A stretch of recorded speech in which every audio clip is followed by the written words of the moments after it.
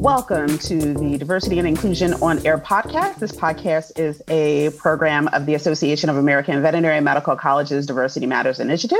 The podcast explores various issues related to diversity and inclusion in the veterinary profession and provides the AAVMC an opportunity to offer ongoing diversity programming to our member institutions as well as all veterinary professionals.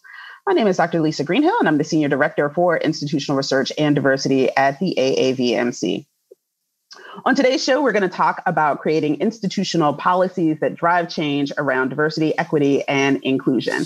Now, I have answered literally thousands of questions over my career about what institutions can do to plan, implement, and assess diversity programming in academic veterinary medicine. But folks fail to really ask often how policymaking at the systems level can drive change. So I routinely ask my members at AAVMC what they would like to see covered on the show. And recently, institutional policymaking was the thing that they most wanted to hear about. So here we are. I am delighted to welcome my guest, Dr. Marco Barker, the inaugural Vice Chancellor for Diversity and Inclusion at the University of Nebraska-Lincoln, which happens to be an AAVMC affiliate member. Marco and I met a couple years ago when we were both on a program at NAVC in Orlando, Florida. So welcome to the show. I am so glad to be here, Lisa. So good to see you again. Great to see you too. And yes, I am going to throw shade to all of you wonderful veterinary folks who attended NAVC and did not come to our session last year. Oh, no. Oh, yes, that's right. You missed a treat. You missed a treat. It became a wonderfully intimate, small group kind of workshop that really, I think, was very impactful for the people who did come. Shade to all of you people that didn't come. You missed a treat. Anyway, so as is our custom on the show, I actually have my guests tell us a little bit about themselves and self-introduce. So Marco, the floor is yours. Absolutely. Well, certainly hello to all of the listeners today. Again, thank you, Lisa, for inviting me to be a part of today's conversation. So again, I'm Marco Barker, Vice Chancellor for Diversity and Inclusion at the University of Nebraska-Lincoln, also an Associate Professor of Practice in the Department of Educational Administration. This is my second land-grant institution. And so I started my diversity career at Louisiana State University and was there for a number of years, earned my PhD from LSU in education, leadership, and research with a focus in higher education. My research does cover cross-race interaction, so I think that's part of why, too, that it's important for me to do this work. I had a career also, a stint at the University of North Carolina at Chapel Hill, at Westminster College in Salt Lake City, Utah, so a small private liberal arts college, and that's where I was the Chief Diversity Officer and Associate Vice President for Diversity, Equity, and Inclusion. My education training has certainly had a number of pathways. And so I earned my Bachelor of Science in Industrial Engineering from the University of Arkansas.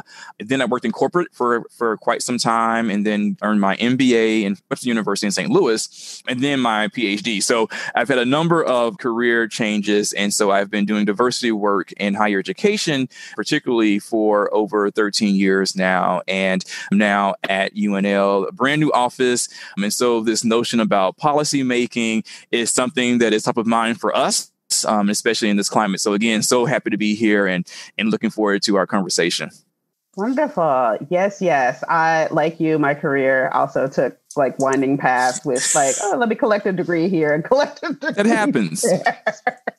It happens. So I always tell students, don't feel like you have to go all the way through straight. You can take the scenic route. It's all good. Absolutely.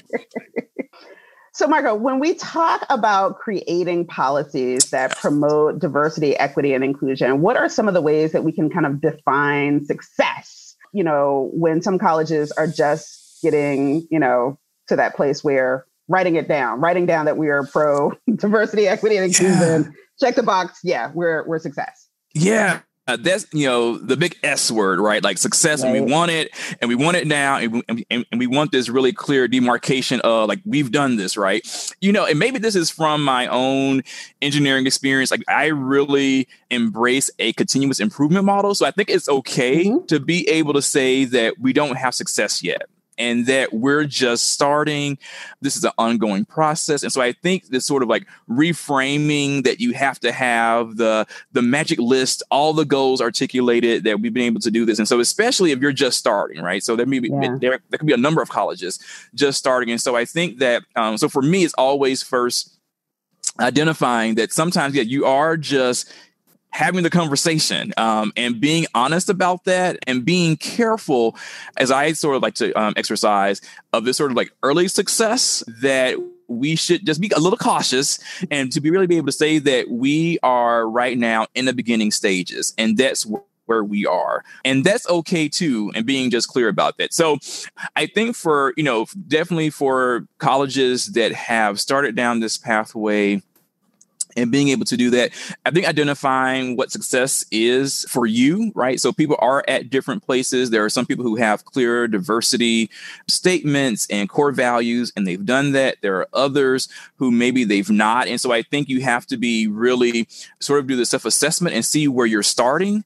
So then that can allow you to be able to articulate more closely, more really relevant to your particular college, like what success is. So I think that you gotta get a sense like where are you? Like, are you really starting from scratch again? And that's fine as long as you're starting. And I think being real about what the progress is going to look like. So if you have already started, like pushing yourself a bit more and having some real clear objectives. But again, none of this can start, Lisa, until people sit down and figure out like exactly where are we? Like, we have no idea. If you've not combed your data, if you've not done any of that, success is never going to be as accurate as it could be if you've done that early data assessment.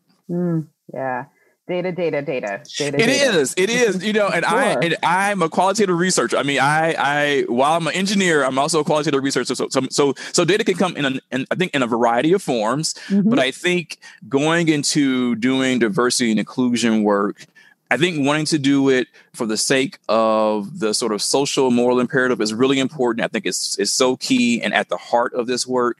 However, when you start talking about success and start talking about like how do we reflect on where we were and where we are now, there are some clear data points that can provide a bit more guidance so that you're not diving into this work absolutely unaware of where to start or where there are some opportunities. And so, data. I will preach that until the cows come home, literally, and really expressing that we have to be able to have that sense of a starting point.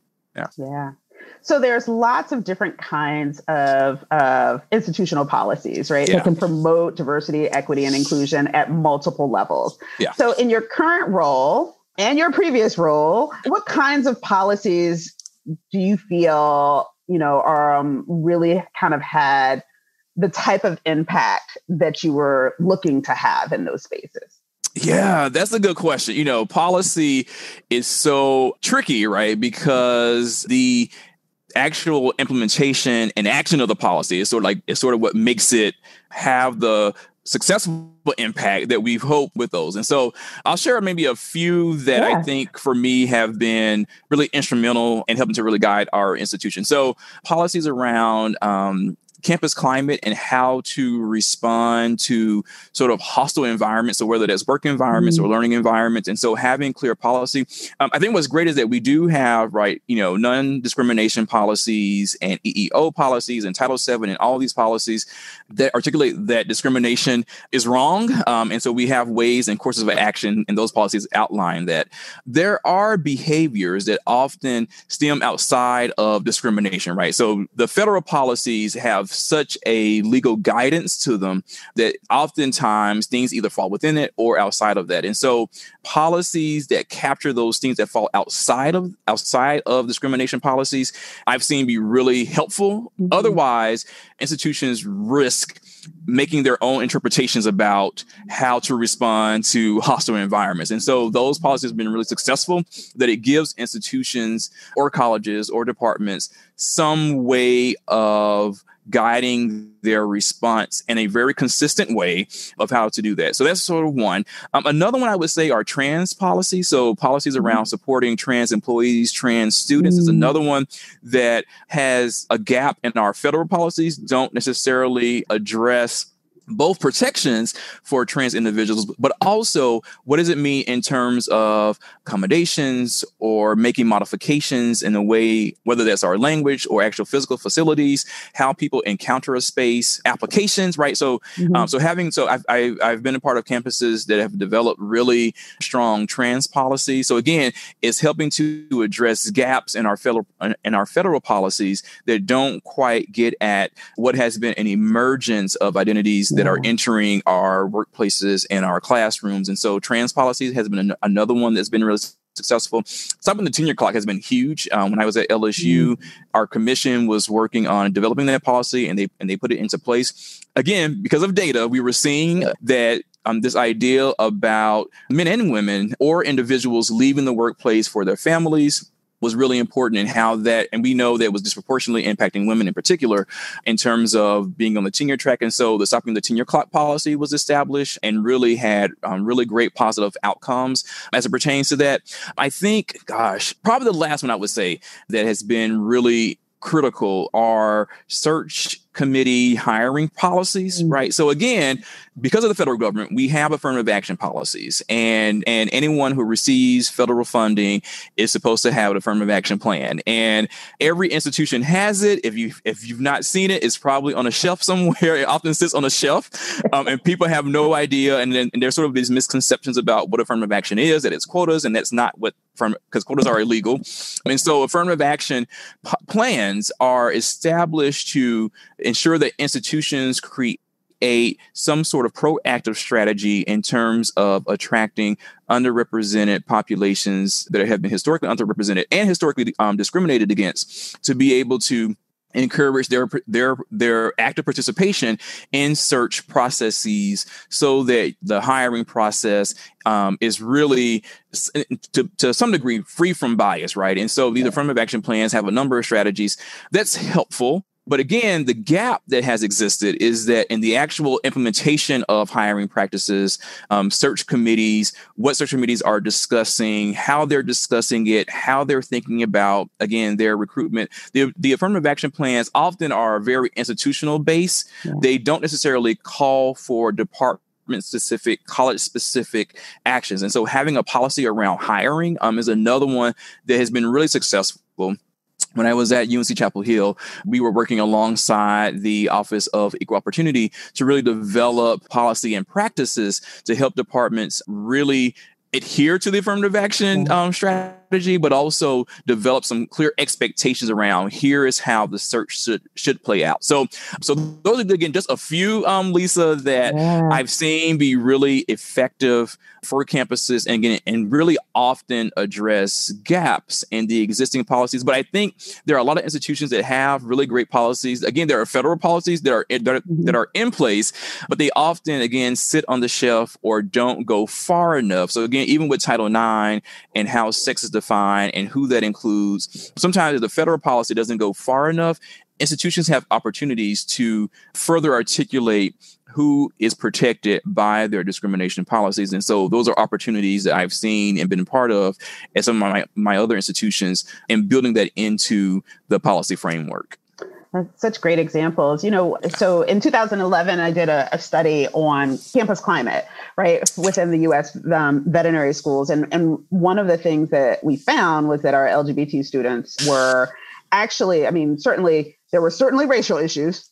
Yes. We expected that. But what we actually found was that one of our most vulnerable population was our LGBT folks and our specific trans population at that time, right? Absolutely. And that was almost 10 years ago. It seems like, right? That was almost 10 years ago. And one of the things, that I think that people also forget about when they're creating some of these policies and thinking about protections is even just physical space, just the importance of physical space. Because one of the things that really kind of came out of that study was, the lack of bathrooms. Appropriate bathrooms. Access. Right. Just access to just go into the bathroom. People were like, oh, well, why do we have to do this? I'm like, it's just a bathroom. Your bathroom in your house is an all gender bathroom. Right. Whoever goes to the bathroom just goes to the bathroom. Right. Yeah. And so many of our institutions, particularly land grant institutions, are old. Yes. The buildings are old. They were not actually, a lot of them, built for women attending. And so, they had to retrofit that. And so now a lot of our older buildings at land grant institutions have, those side by side single stall. There's a sign for women, there's a sign for men. Right. Yeah. And so many of our institutions were like, well, we don't have bathrooms that can accommodate everyone. It was like, okay, but there's one right there. You could just take, well, how do we make that, a all gender bathroom? Take down the sign. Right. You just take down the sign and just put up a sign that says bathroom. Yeah, no, that's really important. We just actually, I failed to mention, as of 3 weeks ago, we just created a gender inclusive restroom policy. So we've now instituted a policy that in renovations and new buildings, there's now policy, right? So it was a standard practice for us, but however, that standard practice was not documented. We were not clear if everyone was following that practice in terms of building codes or new construction. And so we actually just, for that reason, we just instituted this policy so that it is documented. So I would say to your listeners that oftentimes we have practices that we are doing that either came out of a committee or it came as a recommendation, and now we sort of do it, but really sort of push that forward and think about how does this live in perpetuity. And so being able to have a policy around, here's the expectation that if you're doing renovations or doing new construction, here's what you should be considering in terms of all gender restrooms on particular floors and how many floors and who do you consult. So all of that is now written into the policy. And so, absolutely. I think there, and the same thing, I think, with both access, to the physical facilities, but also how people encounter your organization. So again, applications and forms and documents and what's the expectation anyway. So I can talk all day about that. But no, you're absolutely right that I think what has driven policy often, again, relates to representation, but thinking about that there are some identities that people are protective or don't feel safe in terms of identifying. And so sometimes there are voiceless perspectives that we miss. And so we don't necessarily are driven to really be thoughtful about policy in that way. But yes, we have to absolutely keep in mind that there are people who may not be as vocal because of a number of reasons that we also have to design policies around too. Absolutely. So I've got a nice hypothetical for you, Marco. Oh my gosh. Okay. So you are working at a brand new small college, blank slate, totally blank slate, which we have a couple of new schools and a new one just rolling on board now. So brand new schools, all new. You get to go in and do whatever you want. Where do you start building your DEI program? Okay. And we're also going to assume that you have the resources that you need. Yes, let's start there. Making sure that when you are deciding to go into this work, the investment that's being committed to be able to do that. So, I know that you are working with veterinary colleges and schools of a variety of sizes. As someone who just left a small liberal arts college that was really starting brand new, I'll sort of relate some of these key issues. I think so. Absolutely, that there is a commitment of investment that happens that has to be established very early on of what support for the office is going to look like. Once that is in place, I often consult and advise people that you want to start with a working definition or either core value about how have you communicated or established that diversity and inclusion, what it is for your college and how it's a core value for your college, right? So I meet a number of departments and colleges and schools who are like, okay, we are doing this diversity work. Okay, how is that foundational to your department, to your college, right? And so some colleges start to do this work and don't root it to anything in terms of the core foundation. So I think that's probably one of the very first things that I encourage people. Another sort of first step is being able to sort of capacity or structures to help do the work. So if there's any lesson that I will pass on is that this work has to be done by more than one person. Like this is not just one office, is not just Lisa Greenhill swooping in to advise you, that you really want to have a cadre of people who are thinking about this and working through this, that are working in hand in tandem with, if you have a diversity person, I think that's great. I think having an official role can be really critical. So, right. I get the question oftentimes, do you need an associate dean or an assistant dean of diversity? Do you need a director of diversity? What I think having someone who is committed to driving this work is really critical, right? So I say driving, not solely leading, but helping to drive and push this work is really important, that they are part of the leadership team. So again, this structure piece really has to be right. Otherwise, you can not make progress. So having the role really ensures that you don't lose sight of it, right? So you have someone constantly beating the drum saying, this is important, this is important. But I think, again, in addition to that, so having some sort of structure, right? So whether it's, if you're a part of a college, maybe it's someone from each of the departments, maybe it's a combination of department chairs and faculty and a student, right? And there's a committee.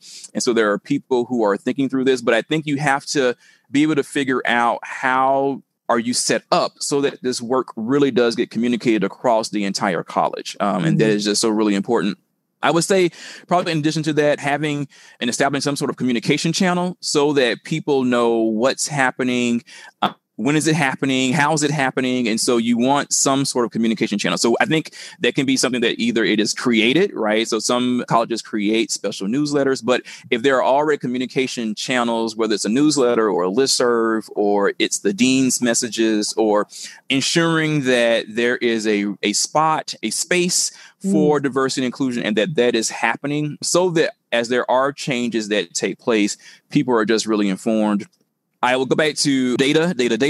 That part of establishing these offices is thinking about like where you're getting information. So you should be finding out and taking time to see what the current, whether it's demographics, equity data, so retention, graduation rates, hiring rates, who's leaving, what data do you not have, right? It's also very telling.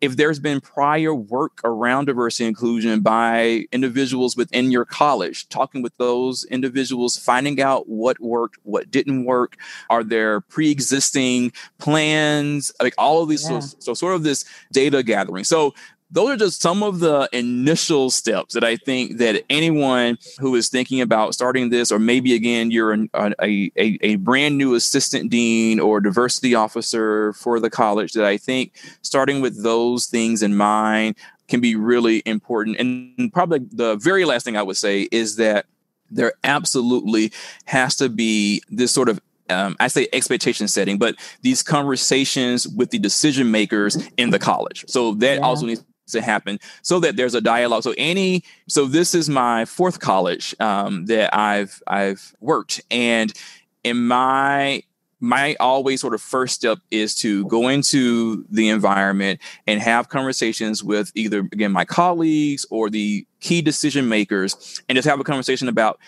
hey, here's how I think about diversity and inclusion. Here's how I'm framing it. So frameworks are important to provide to people. Like, here's how I'm framing it.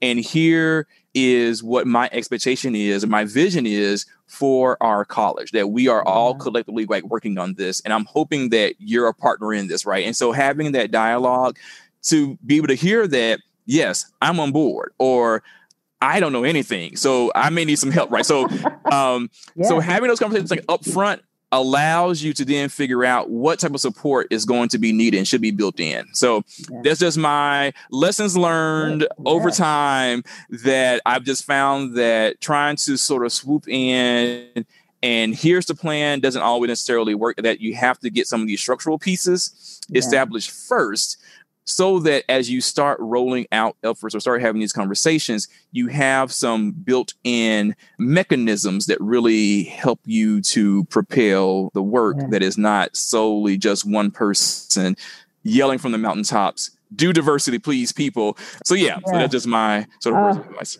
So many. So one, I just want to say we definitely have a lot of folks in organized veterinary medicine who also, view and listen to the show. These lessons apply to you too. Don't think it's just like academic veterinary medicine. What Marco has said applies to organizations, any kind of organization. And two, I think it is so critical, especially in this moment that we're in right now, where so many colleges, organizations, companies, you name it, is just like, oh my goodness, like there's a crisis. We got to do something. What do we do? Just know that certainly I know I've made a lot of referrals to diversity DEI consultants. I've been consulting. I'm sure everybody's calling, right? But we can't save you. Like, you got to do this work.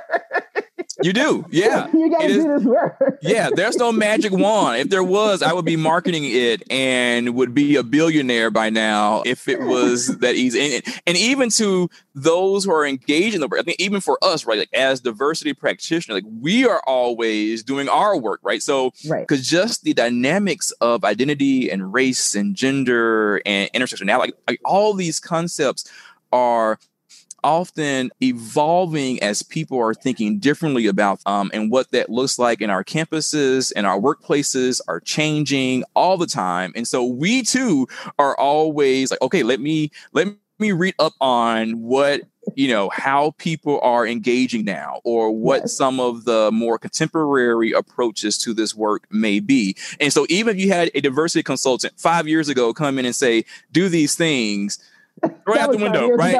It's so 5 years ago. It's so 5 years ago. And so we have to really be reflective about that. Yeah, part of this work is change and what that looks like. And so, yes, you are absolutely right. Like we have to do this work and always be working on it.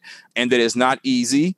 And it's not always right the first time you do it either, right? So I've been really consulting people that you're going to try some things and you may have to like follow up with people or rethink it or go back to the drawing board, or what you do or try may not work. You may not see results, right? So that's why, again, this data is really important. Like you may not see results. And so you have to change it to begin and really just ask. I think the sort of, I would say, bottom line key to thinking about, again, if you're a college that's just now trying to sort of do this work, is that being willing to be critical enough with yourself to say, okay, we've tried this, we've done some assessment, and we still don't have results. Something you're doing is not working, right? And even as thorough and on the surface, it appears fair and objective, like even as much as you're doing those activities, that there is something embedded within them that is preventing you, right, from being able to make progress. And so I've started now asking and having senior leaders ask themselves, what is keeping us from making progress? Because if you are doing a practice that you feel like is working and you're not getting the results, something is keeping you from making progress, and it may be you, right? So I think it's also like recognizing, like it could be you. It could be like you could be the person that is keeping progress from happening because either there's some perspective or some idea or some process that you're still uplifting and supporting and elevating that has some barriers into it, right? Or something that you're missing as the leader who makes the ultimate decision, right? And so sometimes it's us, right? So I even put myself in the same, like sometimes it's me, like sometimes I'm getting in my own way of being able for progress to happen. And so I think we just have to ask ourselves that if we're not seeing results, what's keeping us from doing that, and being honest that it could be us. Yes. Well, and I mean, I think that, the other piece that you're also suggesting is that when we talk about program development and implementation and all of that, you have to plan assessment right up front. Yeah, you do. One of my biggest kind of pet peeves, and people that know me well, is like, I hate the actual term best practice. I hate it. Yeah. I hate it because typically best practice, often we go to these conferences and everything. And I'm like, okay, well, where's the lit review behind like this program that you created and how are you assessing it? And they're like, what? Yeah. And I'm like, so oftentimes best practices is stuff we do.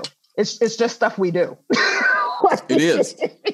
Right. And so oftentimes I tell people, I'm like, I don't look for best practice. I look for evidence-based practice, which means that there's an assessment model that is attached to this and that you implemented with the goal of assessing for whatever you're defining success is. Right. And so, a lot of times folks they miss that assessment piece. And so they never get to the question of who is standing in the way of progress. It's you. You didn't assess. It's you. Yeah, it is. Yeah. And that is sort of the epitome, sort of the core of bias. Like the core of bias is that it could be you. I mean, that's why we talk about it. That's why it's part of conversations. That's why there's this whole body of literature and research that's around bias, because oftentimes we are moving in ways that, again, we are getting in our own way because of a number of reasons, past experiences. Yeah. This has always worked. This is what I know. This is sort of my rule of thumb. Like, it's like, this rule of thumb often, is what's not allowing us to make progress. And I think we have to be able to do that. So both, I think, to your point, Lisa, about the assessment on the end, but also our own assessment of the process, right? So whether you are a service provider and a veterinary practitioner, a veterinarian, and you're like, okay, I'm not getting the customers that I'm hoping to embrace. Like, I support diversity. I want more diverse. Like, I want us to do this, and we're just not doing it. Then you really have to be able to say that, okay, there's something in the process by which we look for clients or customers that is being missed. And clearly I'm in my own way. And so that's why it's important that's why people have consultants, right? Like, to kind of help and come in and not get you to the end result immediately, but really part of a good diversity consultant is helping you think about what are the steps and processes that are really impeding your success, and to help you sort of question that, as opposed to here is the big solution with a bow. And so just words of caution for those who are working with consultants, just really making sure that they are consultants that are helping you to critique and analyze internally so that you get your practices right to have the end results. Absolutely. Anyway, my soapbox. So I'll get off. I'll get off now. No, this show is all about soapboxing. This show is all about soapboxing. But I mean, I think that it's just so important, because I think that folks, certainly in this moment, there have been all of these, like, we need a diversity consultant. And I'm like, okay, well, what do you want them to do? And they, and recognizing what that skill set is, they're going to want your data. So they're going to want to see what you're working with. They're going to ask some really hard questions, because that's our job, right? It's not going to be comfortable. It might not even be fun. But I mean, we're also, one of the things that people kind of don't necessarily tie to the work of diversity consultants or folks like, in roles like this, is that we're often the change agent that you're bringing in. Like, our work is inherently about change. Right. Right. And so, like, there's a whole body of knowledge just about change models. Right. And so, okay, so you got to the urgency part. Got it. Yep. Yes. There's some educational catch up that has to be done. There's some assessment that has to be done. Then, you get into that policy development and all of those kinds of things. And so it's not a quick and easy kind of, okay, we checked it. Great. Right. Move on to the next problem or project. And, especially here in the US, these issues specifically around race and gender, but certainly all forms of diversity, predates the official organized founding of the U.S. I say that because we have to acknowledge that there were people here before that who were organized and doing their business, minding their business. And so, then we popped up on the scene. And so these issues predate the U.S. You cannot expect a consultant to come in and solve your problem. Absolutely. Absolutely. And so I want to move on. So, Marco, as the inaugural vice chancellor, what is Maine campus's role in supporting college level efforts in policy development and implementation? Because oftentimes, folks come to me. Have you talked to your version of Dr. Marco Barker at your institution? Yeah, absolutely. Who I know, right? Who is that? There's an office? That's the worst question I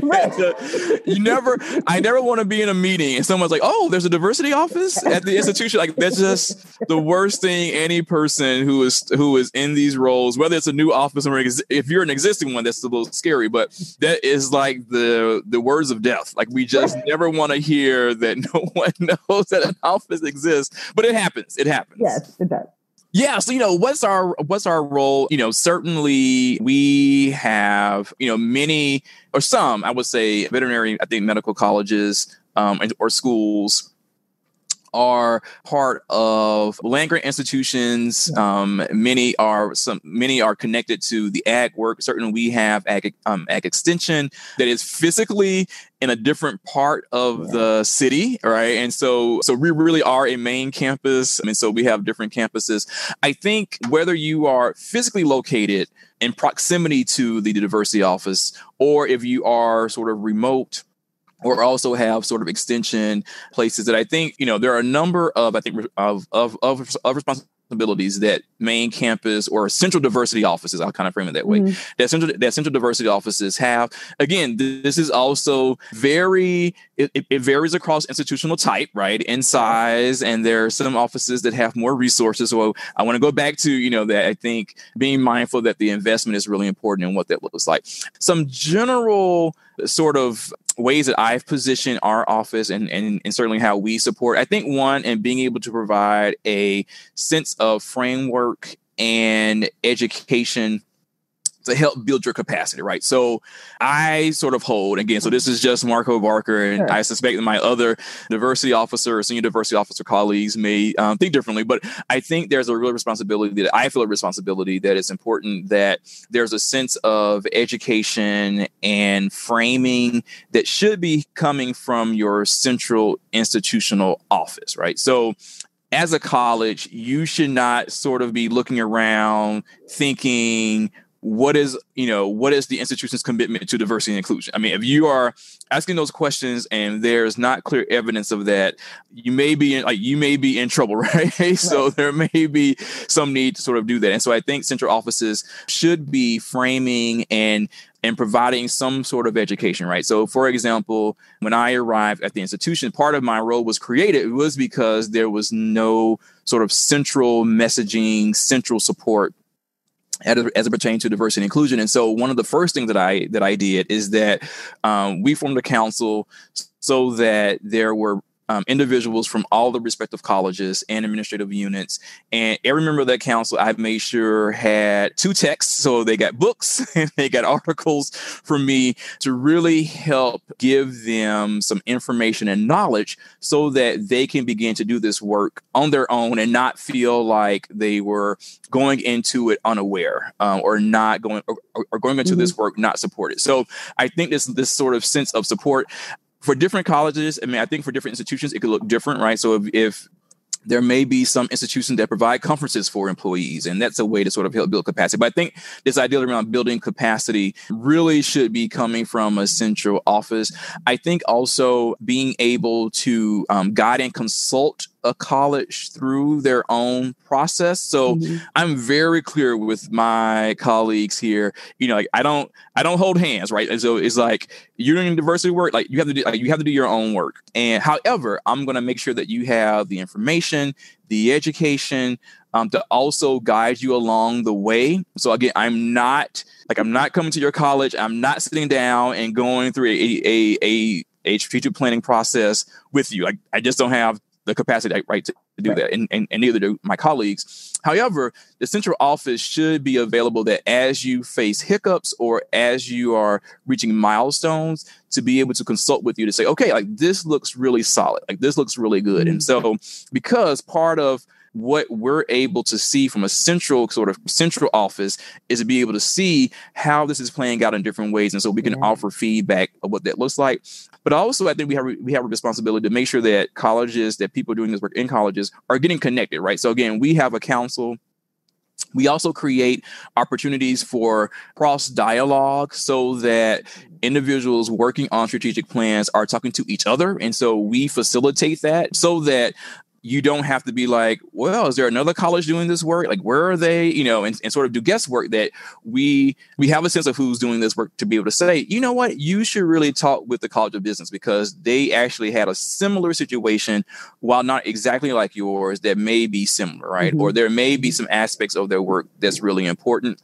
I think probably like the last piece I would say, and kind of thinking through what I think has been the most successful or most helpful as an office here, is that, again, being able, and this goes back to this framework, but being able to provide a number of examples and frameworks for people like starting this work. So when I arrived, again, my expectation was that everyone's doing a diversity strategy. Like, it doesn't have to be necessarily a plan. I think it should be woven into your existing plans, which is a whole nother talk show. But I think that everyone needs to be thinking about developing and actually doing it. So actually developing a diversity strategy.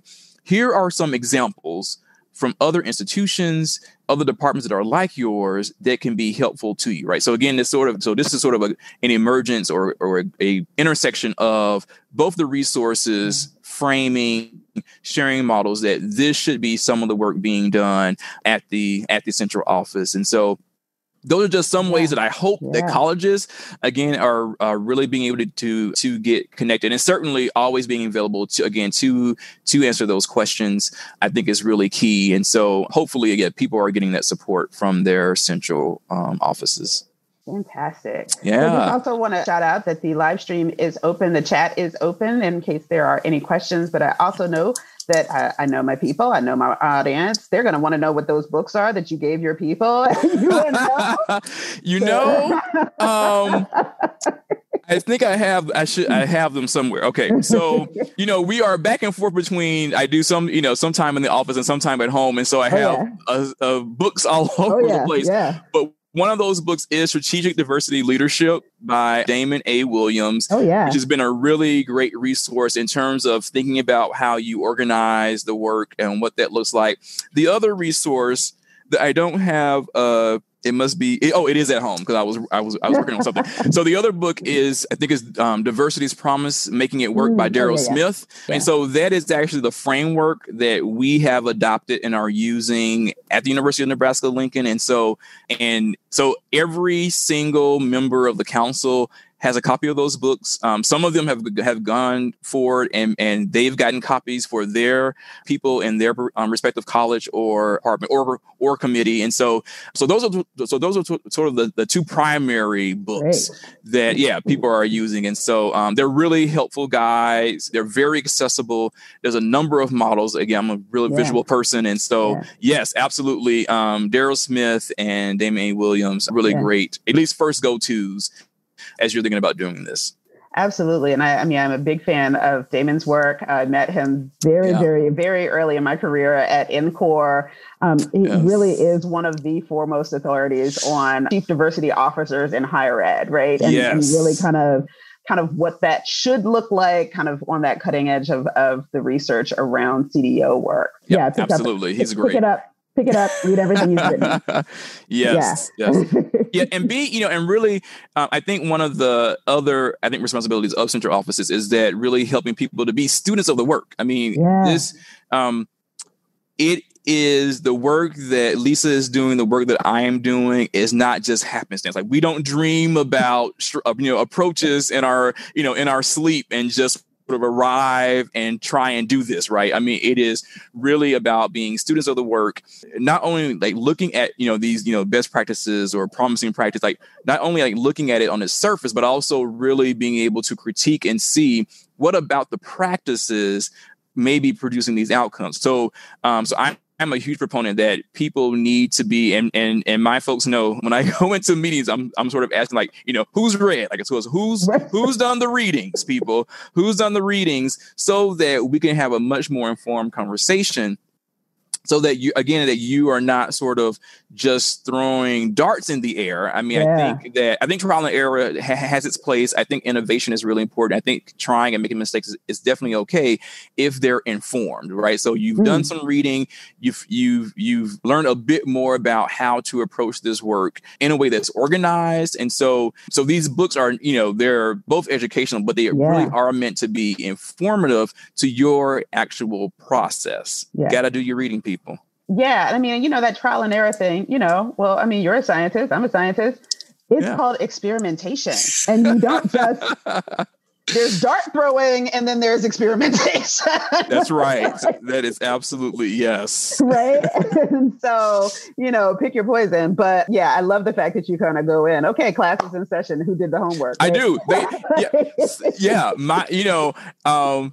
People, they appreciate our meetings, but they know like, oh my goodness, and so we have some council members who actually bring their books to our meeting because I may reference it, and so they've been really great students in that regard. But yeah, I am. But no, you're absolutely right, Lisa. That as we think about as scientists, as people. So again, whether you are in a college setting in terms of academia or you've gone through your program, that what you were taught was about discovery and and experimentation and what that looks like and being a scientist. And so diversity work is really no different. I mean, it is the same level of understanding the problem, the issue, studying the issue, looking at different hypotheses, thinking about what are the different treatments or applications, and then figuring out a way to apply them, and then thinking about how they're impacting different communities, right? So this is all, this is what higher education teaches us, right? As both students and as both scholars and professors and scientists. And it is no different.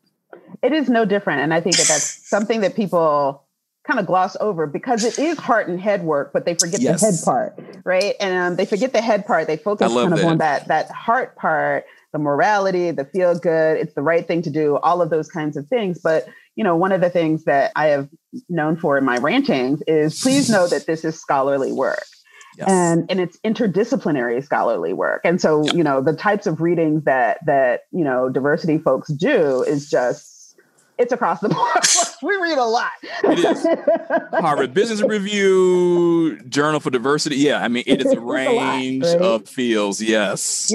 Yes. So I got a couple last questions. Sorry. Yes. No, don't apologize. This has been a fascinating conversation. So for educational organizations, I'm going to put center myself here for a moment. For folks like me who, live inside of educational organizations where your colleges are members of groups like mine. What kinds of things can I do and what kinds of things can I recommend to my member institutions to kind of help them on their journeys? Yeah, I think that organizations like AAVMC and certainly others are really primed and positioned to, one, help people think about data and think about areas of assessment, right? So one of the questions that I've been getting a lot with colleges is around, okay, like this equity thing, we've been hearing about this and we want to be a more equitable place, right? Where do we start? And again, data.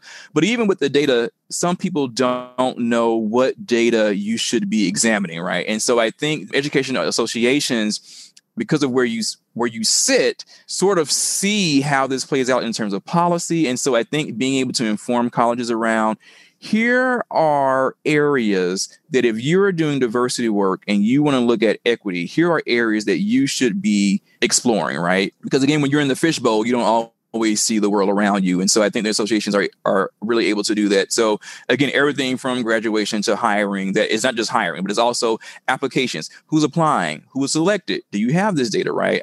So I think that's one area. I think also getting back to sort of the practices, I think, right. So certainly being careful not to say, here is a fix it all for you, like in terms of practices. But I think being able to say, here are some of your colleagues around the world, around the nation that are doing amazing work and have seen results.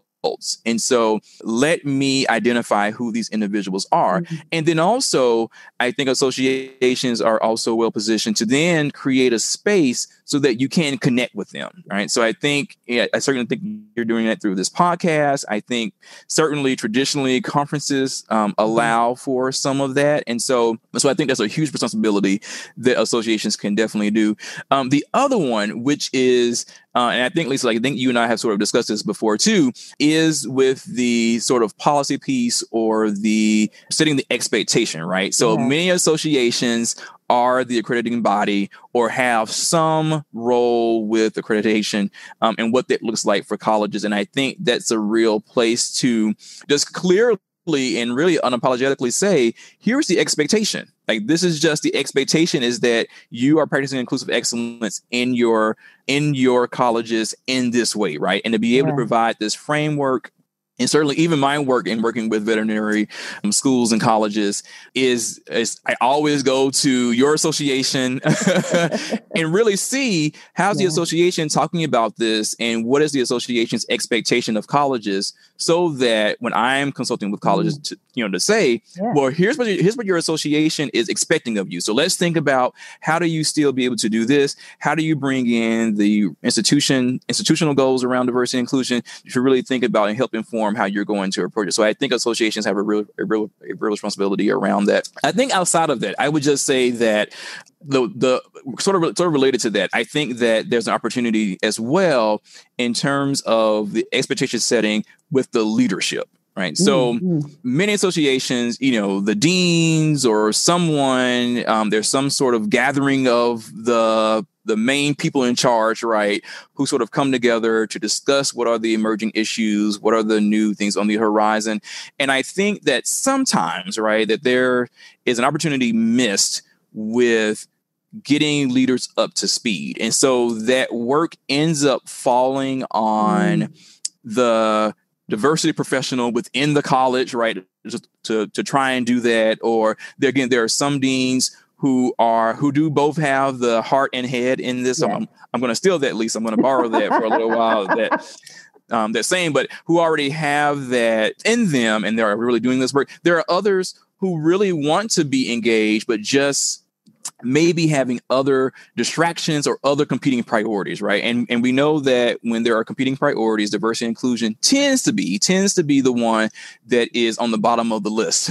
And so I think that associations can really help reframe for leaders that diversity and inclusion or inclusive excellence is a leading priority. And so again, just looking across the different types of associations, that I think sometimes that is an area not always emphasized. And so I think that there is ways that can be made a priority. Yeah, those are sort of my initial thoughts. Again, where I think that because of seeing the full spectrum of the field and what's happening across the U.S. again, or maybe it's an international association across the globe, that I think those are at least some of the key ways, in addition to, which is again is an assumption, but that there again is a clear commitment of the association to the work, right? So that sometimes people, because this work is change. Sometimes it is difficult. There is resistance, like in this work sometimes, and it's helpful to know that the association has nationally spoken on this particular issue. Sometimes gives colleges the freedom, the permission, and the courage to be able to tackle the same issue. Oh, thank you so much. Such good stuff. So I do have a question from the chat. Okay. And that question is, can we talk a bit about how new grads or students can kind of further this work? So that's both within the college, but also this person is also asking, if you have any advice for, on that job hunt. And we have done some of those podcasts in the past. So I definitely will link to that separately. But, what role for new grads, for alums, for students, who are interested in this work, to continue doing the work, but also to, what's their role? Yeah, that's really an important question. So I think part of this is, and I often advise graduates in thinking about like where you're going to work and being able to have conversations with either potential employers or your employers around why this work is important to you, and to be ask their questions about how they see this work as important to them, right? And so, so you'll find a number of people, right? So you'll find some responses that are, wow, we really haven't thought about it. Right? And so, so that provides a really great opportunity for a recent grad who's going into the workplace in terms of being able to help shape what that could look like for that particular organization. In other cases, you may find people who say, oh, we actually have a real commitment to this and we have different committees, right? And so that, again, provides a space where it will identify to you how that can be really a place that certainly you fit in. I think for those who say, we haven't really thought about it, that's not a major concern for us right now. Flag goes up. And I think that in those spaces, you then have to decide, right? So I'm always very careful about helping people think about where you put your energies. And so really decide that if this is an area where you can put your energies. Outside of that, there are absolutely other organizations and associations that I hope that as a professional that I think that you can contribute to, right? So there are veterinary conferences, again, that Lisa and I attended. And so, developing proposals and finding these other ways in the profession, if your particular job is not necessarily engaged in this work, that you can contribute your talents and your interest and your passion for being able to do this. Oh, great advice. Any advice before we leave this question for students on campus? Because a lot of times when they don't have people like you and I, oftentimes colleges and universities are like, okay, well, that student organization will go just do that program. That's not their job. I mean, they can do it, but not their job. Yeah, absolutely. So two primary, I think I would sort of advise. So one is, which is really an emerging trend that's happening that I really appreciate, is that students are asking to be part of leadership conversations. Yeah. So I think that identifying if there is a particular cause or issue or matter that's of importance to you, and being able to schedule a meeting with the decision makers to be able to say, I want to be a part of the decision making and really play a role in this, right? And so, because you may find that there are not already places created for you to be able to engage and to and be part of sort of elevating this work. And so you may have to say, hey, there's some existing structures, and I think it's important for there to be a student voice in this existing structure, and really advocating for that. I mean, I think I have seen a level of student advocacy that I've not seen before, which is great, and really helping me and helping other leaders think about that and other processes that we've not always included students, just because it's kind of the way that we've always done things, that there are probably quite a few places that student voices could really be important and also part of finding solutions and addressing these issues. And so I would say really think about, so that you don't get pulled in so many different directions, like really think about if there's something in particular, something very specific that's of importance to you, and then being able to say that I would like to be engaged in that particular way. Outside of, yes, there may already be things happening at the institution where you can just easily get plugged in. But if there is not, I think being able to, advocate to have some sort of participation that doesn't necessarily mean starting a club or doing it on your own, because there is a huge amount of labor involved in that. Yeah. All right. So I'm going to forego my last question because we do have one more question. Oh, okay. And I know absolutely. that I'll answer it really quickly. Yes. I got to let you go, Dr. Vice Chancellor. So the last question is, how can a college without a budget to support the DEI position, how can they incorporate some of this important work, without any resources? Yeah. Yes, I've been there. So I know. Like, how do we do this with no budget? So I think there are some structural and processes. And so there's some strategies that I think you can employ, like if you don't have the resources, right? So when I talked about creating some sort of infrastructure to support the work, that can absolutely be done. It does call for some human capital. So there has to be a commitment that we can't put in financial resources, that we're able to put in human capital or human resources in terms of, okay, we're going to create time for people to be able to do this. So that sort of is one way to be able to do it. I think once you have some structures in place, I think you can then get a little creative, right? So I talked about looking at equity and doing assessments and sort of doing an audit of your practices. That can be done by a committee, right? So you can form a committee to be able to do some of that work, and certainly looking at that. I think another area, if you, again, not having the budget, is to be able to create some localized discussions and conversations right? So again, so you may not have the budget to bring in people, but nothing circumvents you from being able to use resident experts, whether it's in your college or even outside of the college, right? So there may be faculty or administrators in other parts of the institution that have expertise in this that can really help guide and get your college thinking about this work. So there absolutely, I think, are some approaches that can be taken that begins to at least move the needle a bit in terms of your college. If you don't have the resources, I completely recognize that's a real reality for people. It is. Another strategy too is getting creative with faculty buyouts, right? So what could it look like to have a faculty member to do halftime? I'm completely opposed, right? Sort of adding it on to somebody's workload, which typically happens, but really saying, okay, we have the internal capacity to buy out a halftime person, either faculty or staff, a halftime person to help us at least do these 3 areas of diversity and inclusion work. And so that's where we want to start. So I think there are some shifting of resources, whether financial or human capital, that I think could allow you to make some progress. All right. Wonderful. Thank you so much for indulging that last question. Again, thank you so much, Marco, for this was great. This discussion. It's such a really good, rich conversation. So thank you so much for taking this hour with me. So this has been another episode of AVMC's Diversity and Inclusion on Air. Again, Dr. Marco Barker at University of Nebraska-Lincoln. Thank you so much for being on the show. Be sure to subscribe to the show on your favorite podcast app. Also like us on Facebook. And of course, we have AVMC's Diversity Community Reads. We are currently reading Jay Dolmage's Academic Ableism and doing online conversations. Really just such an amazing book. So be sure to find us on Facebook and sign up for that program as well. Thanks for listening, and we will see you next time. Thank you.